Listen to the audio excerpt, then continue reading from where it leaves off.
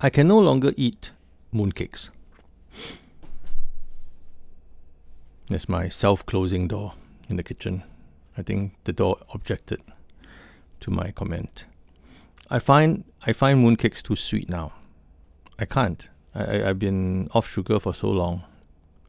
I find that stuff too sweet. My wife is a bit fond of mooncakes, particularly the snow skin kind. So I've been tasked to buy some nice ones. I'll probably go hunt for some tomorrow.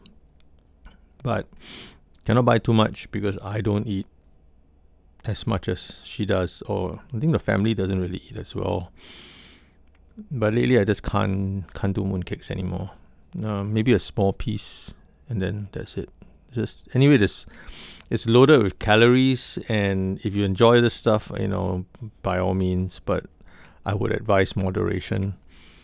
But for me, it's just very difficult to take too much anyway. It's just too sweet and too rich for me now. There are all kinds. I saw one that was kueh lapis in the middle. Yeah, kueh lapis mooncake. Someone sent me an email. I think it was a promotion. And I was like, that's not a mooncake. That's just kueh lapis with mooncake's skin outside. The custard one I ate the other day was a bit sweet, but weird. It was like eating egg tart. Snow skin mooncakes can be a bit too sweet. The regular mooncakes are quite okay, but I can't do the double yolk because I don't take egg yolks. So those are wasted on me. So if you buy me a mooncake with yolk, single yolk, double yolk in it, I just have to dig it out because that's not my thing. Yeah, yolks don't work. I know, it's weird. I'll explain another day why I don't take yolks. But there are a lot of things I didn't eat when I was young. Eggs, one of them. Eggs in a particular way, and that still is the case. But I didn't used to eat things like chestnut, kaulak. And since we're talking about mooncakes, like bacang is another festival thing, right? Festive thing to eat. So dumplings, right? Nonya and what have you. I didn't like the kaulak, the chestnut in these dumplings, in these bacangs. And I always had to dig it up. But lately I bought some just out of curiosity. It was Japanese chestnuts, and I've actually eaten some Japanese chestnuts when I'm abroad, and I've always found that they have a different taste. And then I said, hey, this is quite nice. So I guess it's not chestnuts per se. Maybe I haven't had a chance to taste other varieties, and they probably taste different. And this one, I actually drank the soup. I had there was yam in it too, and that was also I'm not a huge yam fan. My wife is, but the yam was nice too. And that's Japanese yam. What's up with the Japanese and their special vegetables? So I guess one has to keep one's mind open.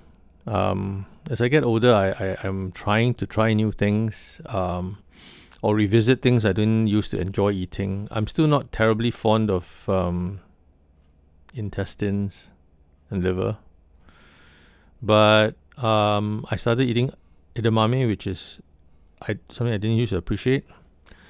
A wider range of vegetables too now.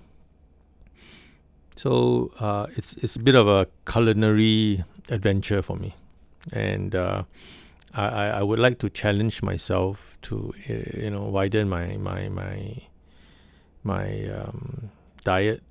dietary choices, because I was kind of cutting down on carbs and meat, and then kind of trying to increase my vegetable intake. But you can't do that if your favorite vegetables are just like tauge and cabbage. You know what I'm saying? You have to widen and your choice of vegetables. You need to look for better quality vegetables. You need to also learn to cook them differently from the way you usually do. Sometimes I think the cooking style affects how a vegetable tastes, and I've discovered that also recently. And that has been an eye-opener. It's like, oh, so if you cook it this way, this vegetable tastes very nice. If you cook it the other way, it's not great. So that's also been my discovery, and it has helped tremendously to increase my liking for vegetables. Yeah. My late mom wasn't a huge vegetable fan because we were not vegetable fans. So she made meat-heavy meals. She made primarily more meat, less vegetables for us because we were stubborn boys, right? Growing up. But now I'm no longer just a tauge cabbage guy. I do broccoli, I do cauliflower, and a lot of stuff lah. A lot of different vegetables. I'm excited. I think we need to have more of that in our diet. Really cut down on the meat, cut down on the rice, the white rice. Those are not good carbs for you, frankly. But yeah, learning to eat things that I didn't used to eat is something I'm trying to do, barring sensory issues that prevent me from enjoying certain foods. Those I can't be helped lah. The taste. I mean, drinking coffee for me was also a thing, right? I mean, I didn't used to drink coffee. I found it bitter. I didn't like it. Later on, I kind of learned to tolerate it, but now I'm making my own coffee and using better beans and different brewing methods, and I'm like, oh, coffee tastes different, can taste different, and can taste even better in a certain way. Not knocking the kopi we drink in the coffee shop, but I didn't really enjoy that kind of coffee very much. But now I've discovered that not all coffee is the same, not all beans are the same, not all brewing methods are the same, and I'm drinking like 3 times a day now.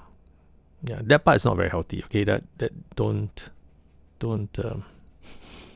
follow me in that one. But yeah, coffee is my new love now.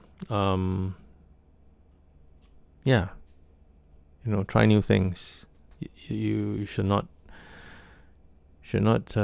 stick to the old ways. It's good to find out and experience more things. I mean, when I went to Italy, I discovered, well, not only just coffee, good coffee.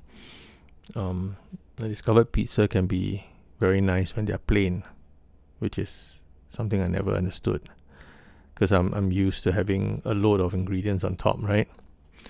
And lots of crust and lots of cheese and lots of ingredients like pineapple and ham and what have you. No, man, the nicest pizza I had in Italy was the margherita, right? Thin, cheese, not much stuff, tomato, and it was the tastiest. So it's all about the ingredients, it's all about how they cook it, and breaking out of your comfort zone.